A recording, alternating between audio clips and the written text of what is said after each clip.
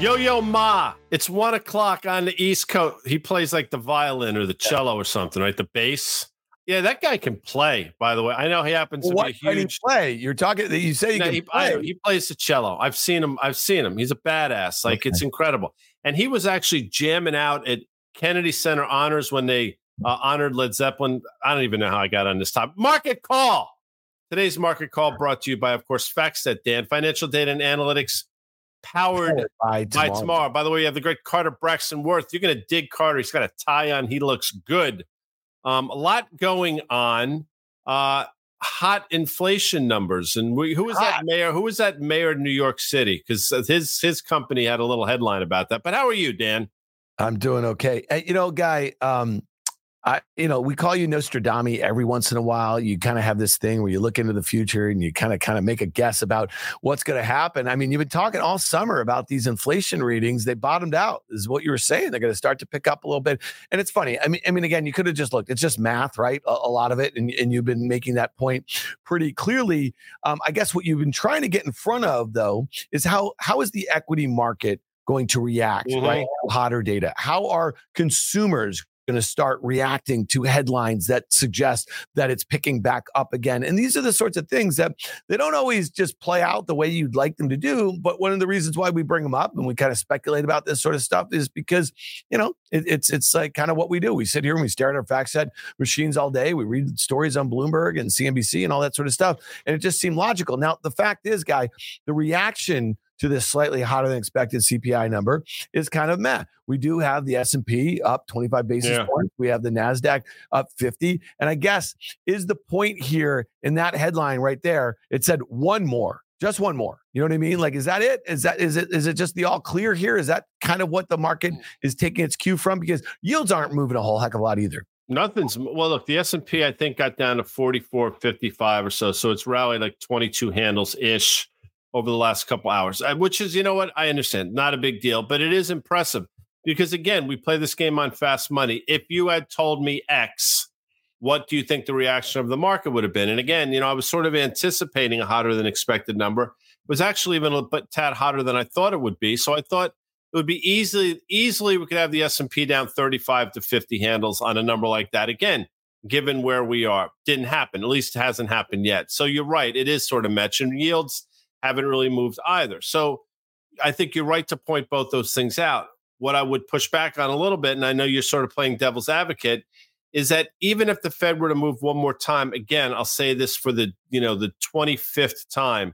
I don't necessarily think it matters at this point. The work they've done, the damage they've done is already sort of behind us, and we're going to start feeling the impact. So I think you're starting to feel it in some of the numbers that we've seen. You're going to clearly start to feel it in terms of the unemployment rate, which I think will tick up. By the way, a leading indicator for U.S. unemployment historically has been what goes on in California.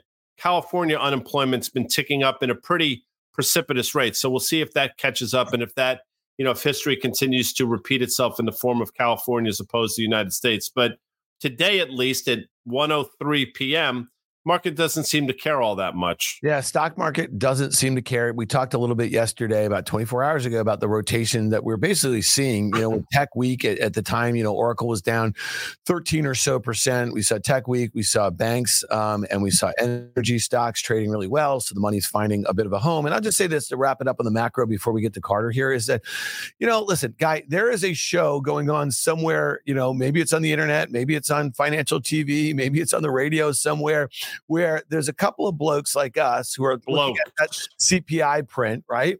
And they're actually looking at it through an entirely different lens. You know what I mean? They're thinking about the damage that was caused by those 500 plus basis points of rate increases over the last 18 months and looking at the equity market where they are, looking at employment under 4%, looking at CPI under 4%, looking at all this sort of stuff. And they're saying, hey, man, that's the soft landing. We did it. You know what I mean? Like mission accomplished. And so, I do think it's interesting. And one of the reasons why we like to try to have alternative views come on our programs and on the tape. We've had a bunch over the last few weeks or so. But again, I don't think you and I are ready to kind of turn tail at this moment here.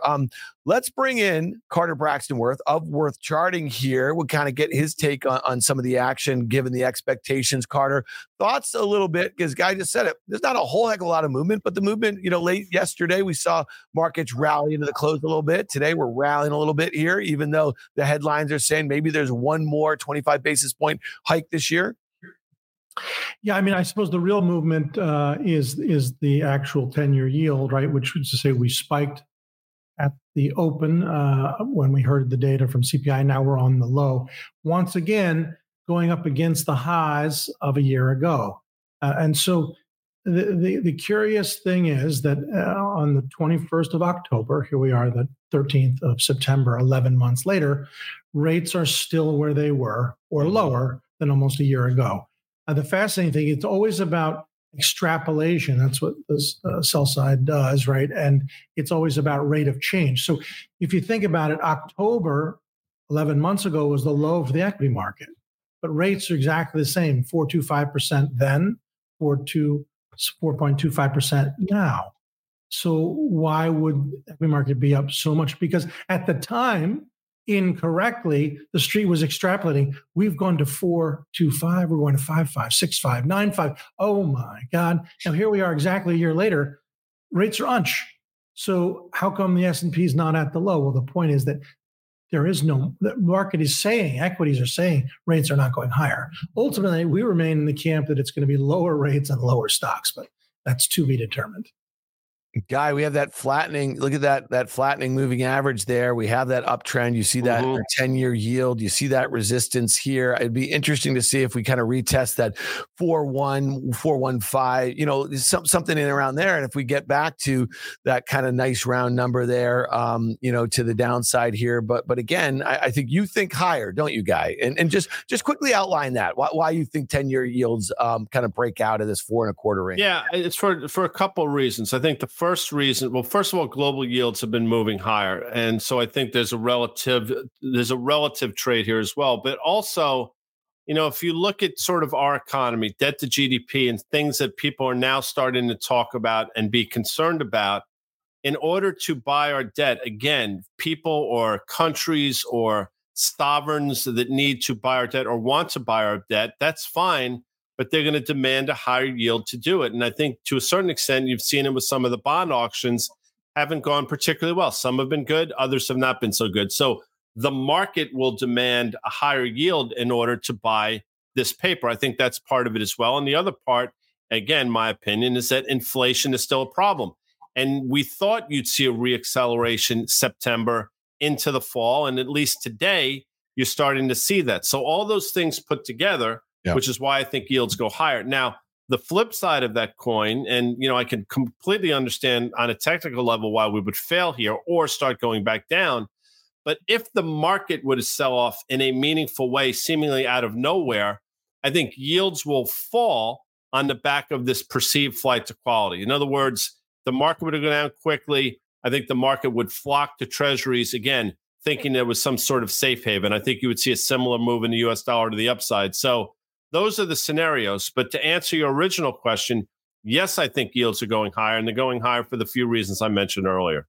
Yeah, Carter, let's look at you this morning on worthcharting.com. You guys can find all of his great work there. His daily reports delivered to your inbox. I got this one, and I thought the timing was really good. You wanted to take a look at the Homebuilders, technically, Carter. And again, obviously a very rate-sensitive sector that has actually been moving up as rates have been moving up. So love to get your take on this. And then also, we had a guest on CNBC's Fast Money last night talking about REITs. He's still pretty bearish, especially on the office REITs, Carter. So we'd love to kind of ping you on that a little bit. Sure. For two very rate sensitive groups. Yeah, let's take a stab at it. Just independently before we look at the charts. I mean, just to show you how. So I had a long conversation today with a portfolio manager who is dedicated to financials, right? But then all areas of it, meaning home builders, or for instance, the real conversation today was home builders versus title insurance companies. Now that's getting very nuanced, but that is the job of a high-level portfolio manager to deliver alpha. So for instance, if you look at some of these companies like FAF, and basically his case is that the home builders are really detached from the title stocks, because the title stocks reflect the entire housing market, whereas home builders reflect their own fundamentals. And at some point, right, one is an issue with supply and demand, but the other is more of a macro issue, right? And so there's a lot of insight that I frankly am not privy to or don't spend time on, but most of us wouldn't unless you are dedicated to this kind of very nuanced work, and of course getting it right in order for your $20 billion portfolio to outperform its peers. So just take a look at that, title insurance stocks versus home builders on your own, each of you, all of us, it's worth a go. But let's look at the home builders themselves. So this is the ITB, right? And this is all the names, it's Pulte and Toll and Lennar and NVR and so forth. So three identical charts. We broke out. But if you don't stick your landing after you break it, you don't continue. That's called a false breakout. And while we're only slightly now below the breakout level, that's what it looks like to me. Look at the second iteration. It's a break-in trend. Let's toggle between the first and second. First is a false breakout and a break-in trend. So let's put them together.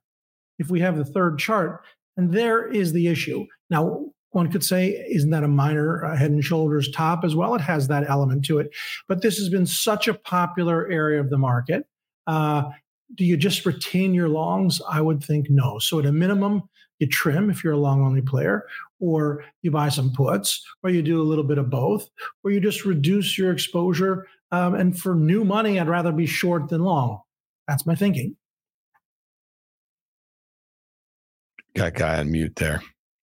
I'm sorry. I was saying, I look at this and say at a certain point, yields will matter to this space. And I'm not suggesting we're at this inflection point, but if you look at this chart, we've been in this uptrend for a year effectively, and now the trend has been broken. I don't think it's coincidence that the trend is being broken at a time where, again, 2-year yields are now north of 5%. And I do think, again, my opinion, 10-year yields are going to start to trend higher as well. So I guess if you believe the way I believe that yields will continue to go higher, you get that point of diminishing marginal returns in the home builders, and it's manifesting itself here. So whether Carter and I are right in terms of the yields, it's clear that something has broken here in terms of this ETF and in terms of the individual names. Yeah, I agree with the technical setup, and I also agree with the kind of view on yields and some of the dynamics in the housing market. So to me, I think that's a great one to kind of press maybe a little bit. So Carter, before we had this conversation, we mentioned this gentleman. What was it, Jonathan Litt guy? Mm-hmm. He was on the program last night, and it's interesting. He was on, I want to say, in the spring, and we were talking about some of the office REITs, and he is an investor in the space, and it seems like he's a bit of an activist too.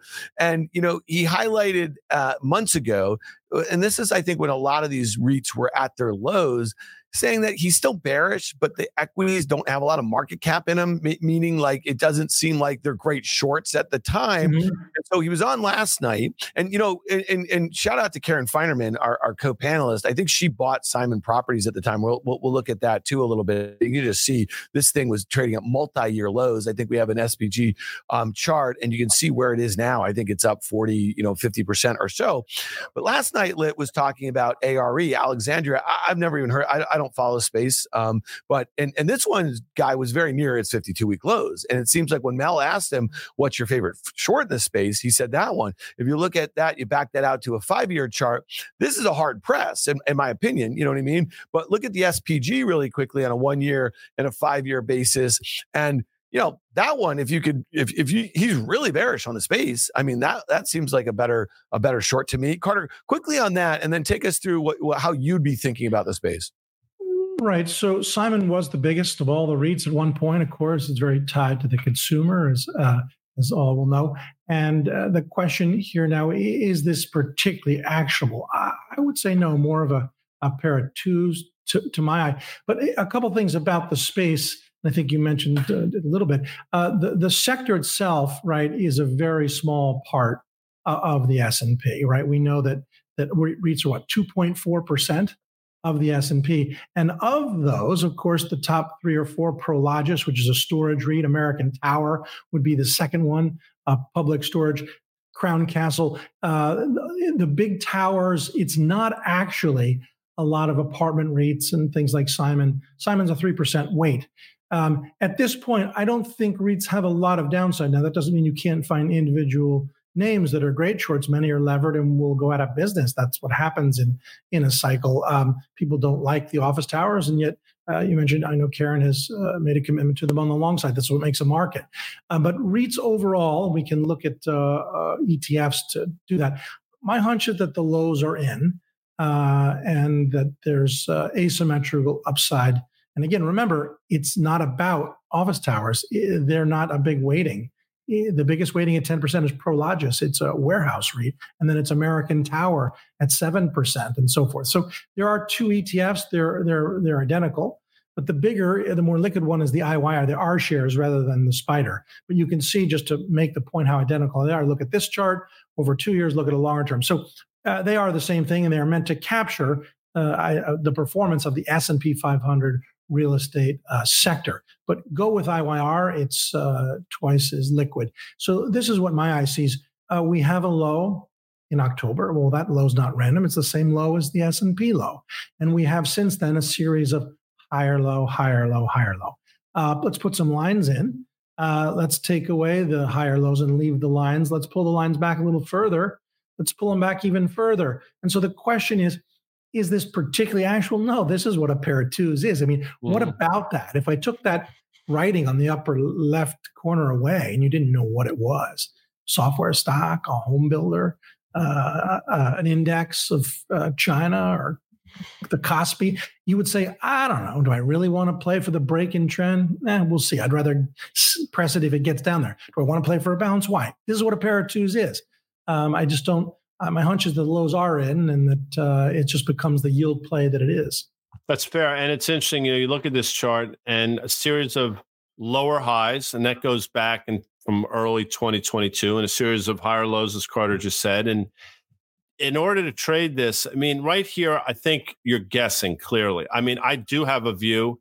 I'll sort of differ a bit and say this thing breaks trend and goes down, but let the market be your guide. And I do think if we break that uptrend, we're going to test those lows we saw in October and last year in October.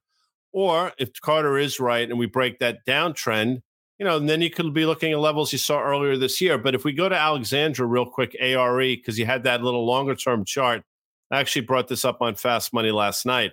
I think it's trading about 111 and change right now.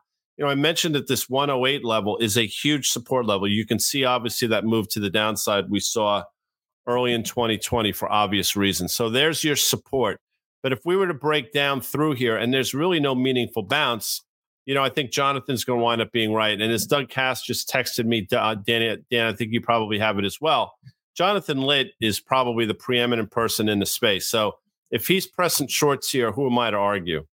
No doubt. Right. And just to make a point, this is a stock that's at its COVID low. That's what a breakdown juncture is. The REITs are nowhere near their COVID low as an aggregate, right? And so this is a testament to relative strength. You basically favor winners and you have relative losers as your shorts. I would think this breaks, and I would say price objective for ARE is about 85.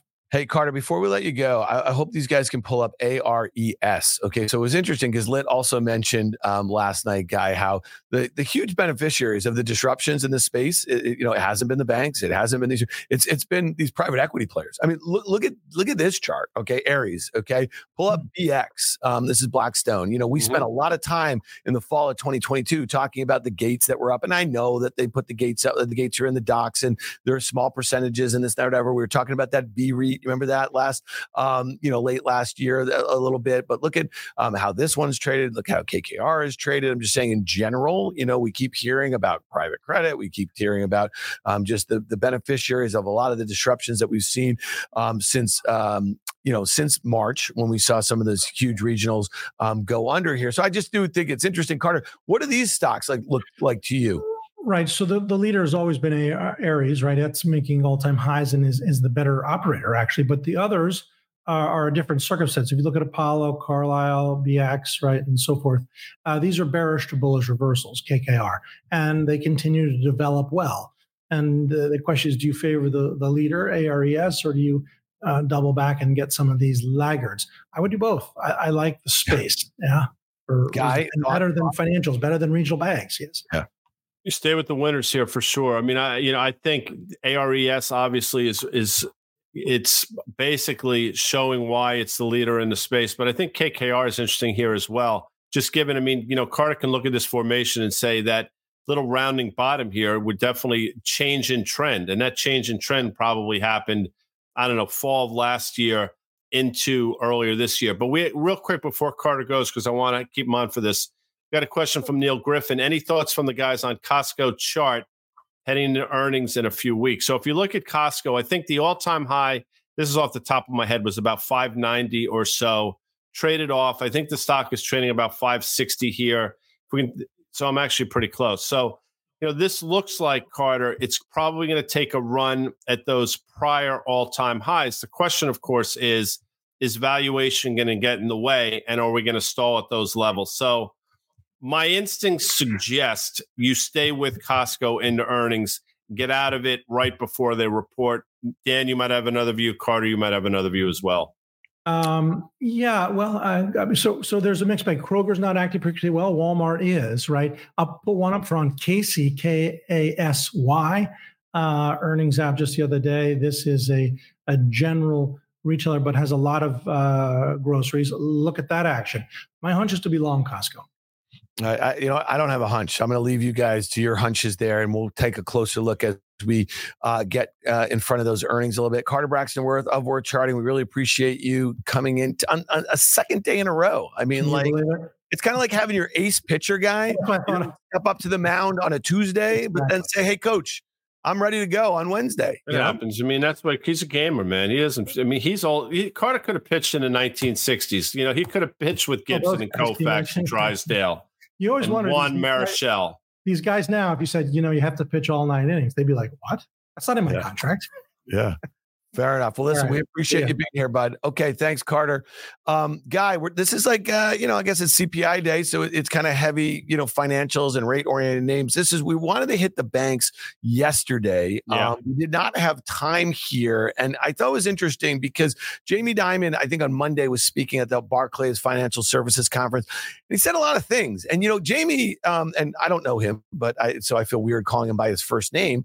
The folks over there at Van Halen back in the day didn't mind calling him by his first name back in the day. But he seems like there was a few things he was kind of crying about a little bit, Guy. You see what we're doing here? This was on Monday.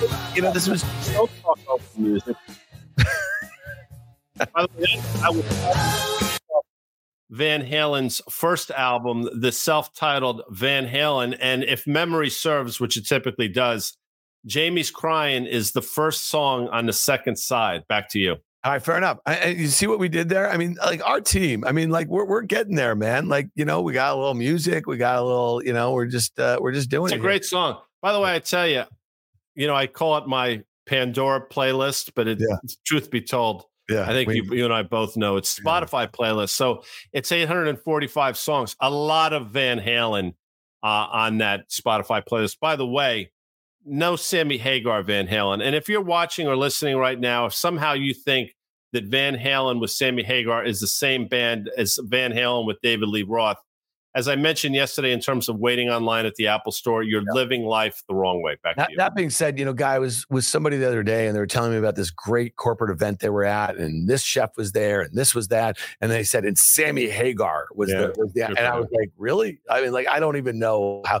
I will tell you that if I had a playlist of 845 songs on any of the streaming networks, there would be probably like, I don't know, four Van Halen. I mean, like for me, and listen, you and I are 10 years apart almost, right? And so for me, like 1984, when that came out, I was 12 years old. They were killing it. That song Jump, which was a horrible song. I think you would agree, but that was the huge hit. Like that's what took them from it disappoints me. The commercial success is typically the shittiest band's song. It's incredible. Days, it's just, I don't, but you know what? And that speaks to, I mean, that's a societal problem. It makes you wonder, why the great songs really don't make the commercial success that a lot of these shitty songs do. And again, it just speaks to the devolution, if I may, of society. Anyway, back to you. Guys, this conversation we'll save for Monday at noon when we do Sirius XM Business Channel 132, where we do the market call every Monday. Anyway, let's talk about the banks because I think, it's important. 844-942-7866. 7866. Good job. 942-7866. Oh, there. Look at these guys. 844-942-7866. Call us on Monday at noon and let's talk markets here. Let's go back to Jamie crying. So I thought these headlines were really interesting. I mean, he was just kind of sounding off on some stuff here. And, he's obviously a little bit of a tastemaker as it relates to bank CEOs. What was your take on some of these comments here? And all obvious to you, I think.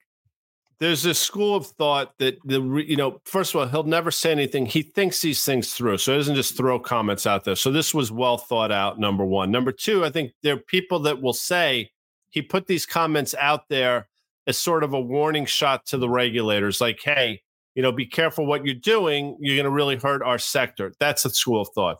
I think, quite frankly, it's as simple as he understands the landscape and he doesn't think banks are particularly interesting right here. And that's something that you have said. And that's something that I have said, and I know Doug Cass feels the same way. So when Jamie Dimon effectively, and I'm paraphrasing, says the space is really, not that interesting, he didn't say uninvestable, but really not all that compelling, who might argue with that guy, right? So if you want to play him for trades, that's great. But then you look at like what Citibank's been doing. The stock obviously is making some changes now, multi-year low. Bank of America, which I think traded up to about 34-ish, is right back down. That's on the precipice of making multi-year lows. So a lot of these banks that rallied right in the wake of Silicon Valley Bank, they all rallied significantly. They're all coming back down to earth. And quite frankly, they should be because the environment suggests that they should be. And I think this is a Bank of America chart, if I'm not mistaken. Yeah. And Citi is actually disaster. Yeah, it's closer to its lows. And I do think this is obviously not a coincidence. Also, Guy, when you look at just the headlines about potential job cuts this morning, it was Citigroup. Citi plans job cuts at a revamped top management structure. This was, I think, a week or so ago. Goldman to make an annual cut of underperformers as soon as October, and that's something that they do. They do that. I mean, I don't want to make a huge deal out of Goldman because they sort of call the herd every year, if I may use that term. But yes, it's part of the pastiche for sure. Listen, and I also think that obviously we've spent some time talking about CEO David Solomon and the pressure that's been on him. I mean, they're going to kind of cut costs and get things in line because I think from a capital markets business, we're seeing some IPOs come. We got this ARM deal, we got this Instacart, this Klaviyo, there's a few other things. Your Birkenstocks, I know you're probably wearing those right now. All right, stop for a second because there might be a few people that actually think that's true. And I just want to be clear. And I think you know this. Yeah. No. When I go to the beach from time to time, I don't wear flip-flops or sandals or any of those things, Crocs, any of that shit. I wear sneakers, maybe Docksiders. I don't know, I'm a big fan of God, but when he made feet, man, he really blew it on that one. I'm not interested in anybody's feet. So if you're wearing shoes that I can see your feet, again, like if you're waiting online in the Apple store, you're living life wrong. So no, I don't wear Birkenstocks. Yeah, but they do make some Birkenstocks, Guy. They're like clogs, like cover your toes. Come on, seriously. All right, moving on. But that company is eyeing an IPO here, which is kind of interesting. It'll probably become a meme stock for all intents and purposes. Let's look at the regional banks. Let's look at the KRE here because interesting. You just mentioned that some of the large money center banks that were perceived to be the beneficiary of the weakness in regionals and some of them going under. They're giving it back. And look at this. Now, the regionals, they had this really nice bounce. There were no other failures, coming out of that kind of few month period in the spring. But that thing's breaking down. You got a declining 200-day moving average from a technical standpoint, not particularly great. And I just want to put this one up because not a regional bank, but look at Charles Schwab. And this is one that had that huge gap right after those earnings in July, Guy. And I think a lot of folks said, well, maybe they're out of the woods. And it's given a bunch of that back here. And it's below that uptrend that had been in place from those May lows a little bit. So I think the jury is still out on the banking sector. If you want to look at the KBW Bank Index, this one also, you can say maybe it's trying to kind of put a little bit of a double bottom here near term. But again, I feel like, that declining moving average. And if these stocks can't get meaningfully going and above that former uptrend that is now resistance, we're probably likely to see, further weakness. I think so. Sheila Bair was on Fast Money a month and a half, 2 months ago. She thought there'd be another shoe to drop in the space. I agree with her. I'm surprised. I'll be quite honest. Like, I thought back in March, April, May that shoe was going to drop a lot sooner. I thought something would happen over the summer. It did not. Let's be clear. And the stocks continued to rally. We said for a while, in the absence of bad news, the KRE, the KBW will probably rally as people look for places they can wrap their head around in terms of valuation. It's not coincidental, by the way, that the Russell, the IWM, also ride over that period of time because they're sort of heavy in the small and regional banks. But now the tide is turning. Again, I don't think it's coincidence that it's turning as rates are going higher. I think that there's still some mismatches on balance sheets that have yet to be sort of put out there and bet to be exposed. I think it's just a matter of time. So, yes, the bad news hasn't happened, but that doesn't mean we're not on the verge of something happening. And I think the stock's performance over the last couple of weeks sort of speaks to that.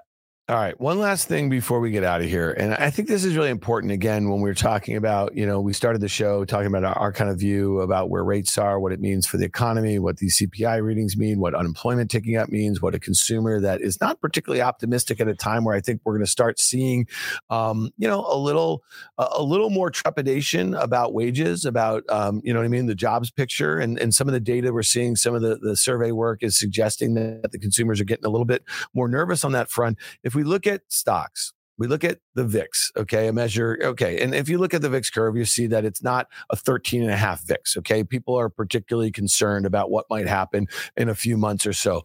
But Guy, right here, okay, right now, there's a couple things here. At the end of the month, we have the potential for a government shutdown. We have the potential for the United Auto Workers strike. We've seen some estimates about what that could mean for GDP. And as far as I'm concerned, Q3 GDP is tracking above 3% or something. It seems like outrageous if you think about it. You know what I mean? Given a whole host of other factors here. But are some of these things, likely, if they were to come to pass, I mean, could that be the thing that no one's paying attention to, or no one's, everyone's discounting? Yeah. The last point I'll just make is maybe these guys can pull up the UPS chart, a 1-year chart, and then a 5-year chart. And these guys are big support here. You're a huge support level in UPS, and I knew it. I knew what it was looking at because I was talking about it the other day. I mean, this is a huge level. You're going back to the fall of last year. I mean, we've round tripped the move. So you better friggin' hold right here in terms of UPS for sure. And I think, you can dismiss these things all you want, but we're at pretty critical levels, number one. And I think you're right, again, to point out a potential government shutdown.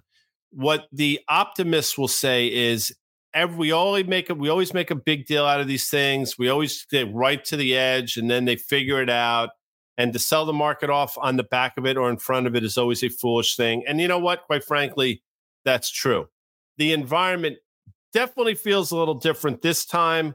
It feels as though Speaker McCarthy's sort of position is in jeopardy if, in fact, he doesn't push the envelope. I don't want to play politics here. It bores the shit out of me. But clearly, the landscape is a little bit different. And in terms of the United Auto Workers, what are they asking for? They're asking for a shorter work week and more money to the tune of 40% over a number of years.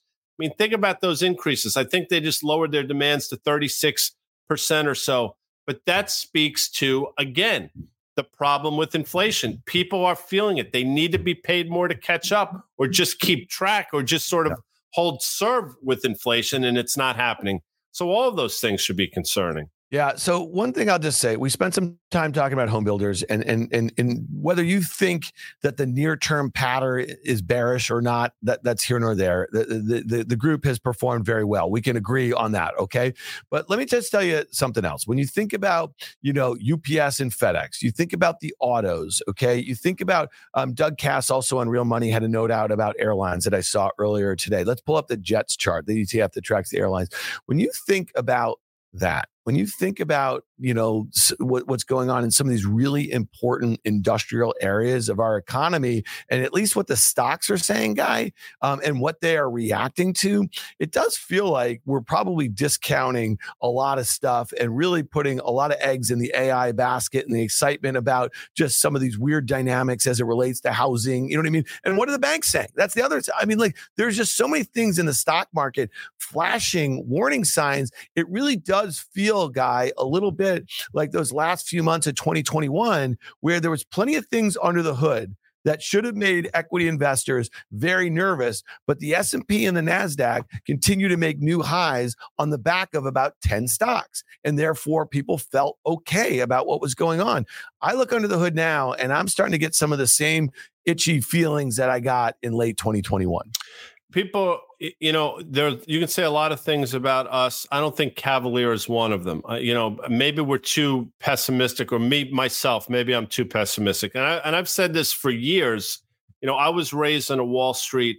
What can go wrong will go wrong, right? So I'm always prone to look at sort of what shoe is next to drop. That's just the way I am. And you'll be like, that's a shitty way to live life. Well, yeah, I guess, but that's just the way I am, number one.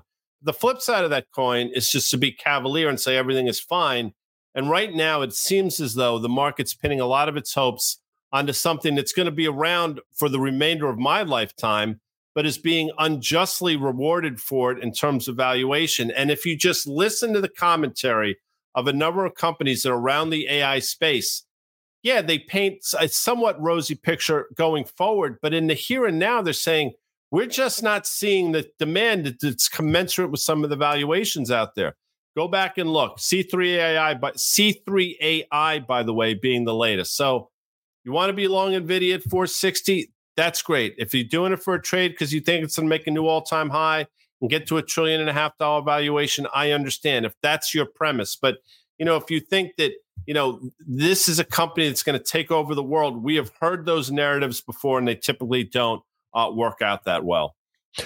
Matter of fact, I mean, and that's a stock that, again, we've talked about it a lot on our pods. It was at the forefront of almost every really exciting tech narrative of the last 5 or 6 years, whether it was crypto mining, whether it was gaming, it was data center, it was autonomous driving, it was, a whole host of things, right? So now it's AI. But I think the most important thing is that the way Oracle sold off yesterday, down 13.5%, the way Microsoft sold off about 10% from its highs, like right before its earnings to the post earnings after its guidance, the way Apple, and again, this is not the AI trade, but, also sold off. I just think that, you put this together over the last 2 months, and I see a NASDAQ that's probably topping out a little bit. We talked about that uptrend, and that's a steep one, man. But if Microsoft and Apple, that looked very similar, could break their uptrend and they make up 20% of the NASDAQ 100, I think a few other names joining the party here,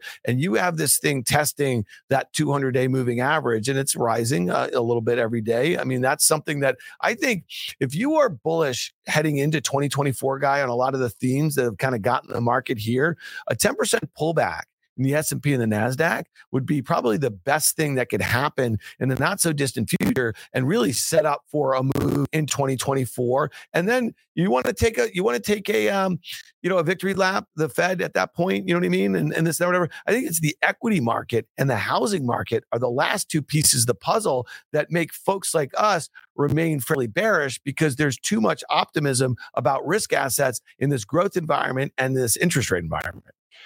Gene Munster was on Fast Money last night and we had a good conversation. He's obviously been an Apple bull, and he's been right to be bullish. He also acknowledged that in the here and now, in the short term, given some of the headwinds and for Apple, especially China, that, yeah, you could see a 10% move, and a 10% move in Apple to the downside gets you to that 160 level that you flagged a couple of times. It all does make sense.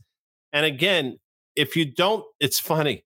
The Chinese putting a ban on Apple phones for government workers. People say it's not a big deal. Okay, that's fine. It's not a big deal. The next step is shadow ban it in the entire country. That's coming. I can almost.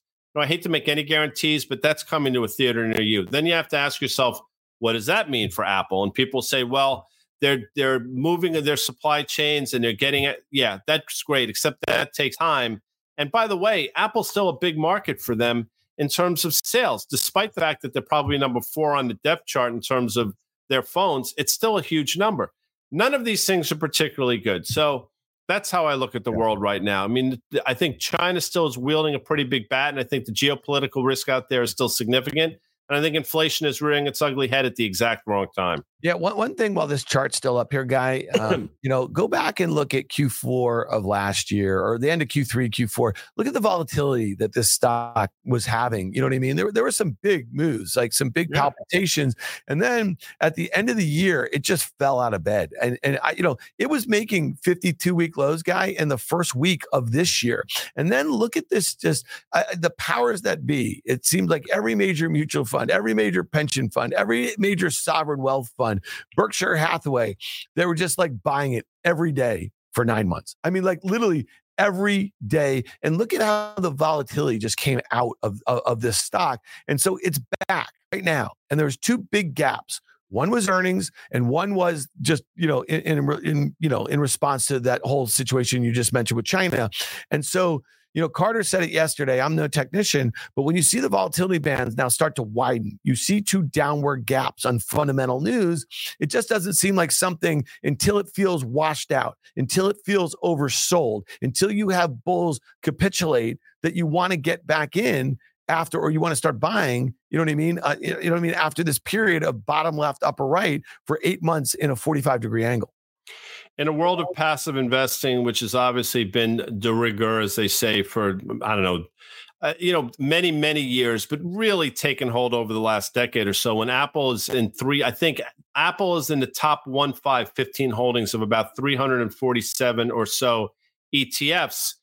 Money flows in, Apple goes higher. It's just that simple. So Apple wins to that world. Of course, the flip side of the coin is if the passive investing becomes active, it ain't going to be active on the way up. So just as Apple wins to the upside, it could be extraordinarily vulnerable to the downside if something were to, in fact, happen. Yeah, and just one last thing before we get out of here, Guy.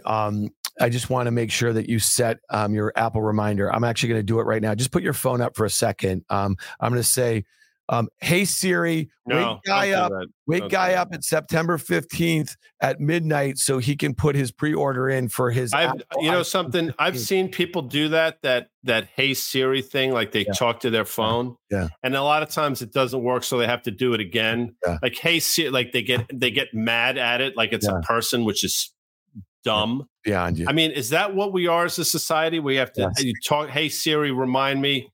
You know what? Here's one for you. And you're going to get mad at this one. Hey, Siri, go yourself. You can cut that out, Amanda. Sorry. All right. Well, we'll leave that one in. All right. Guy Adami, this was fun. We had Carter Braxton Worth charting. That was fun. Carter's just the man. Is he the man? Carter. He's the man. And then, so thanks for being here, everybody. We got a lot of fun.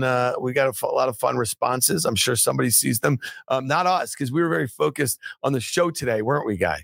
Absolutely, as we should be. And I apologize for the vernacular at the end. If you want to upset me, talk to me about anything about technology improving our lives and how much better we all are because of technology. Just go ahead. I'll wait. Anyway, that's it for Market Call. I want to thank our sponsor, FactSet, financial data and analytics powered by Tomorrow. Speaking of tomorrow, Elizabeth Young, EY from SoFi, will be joining us.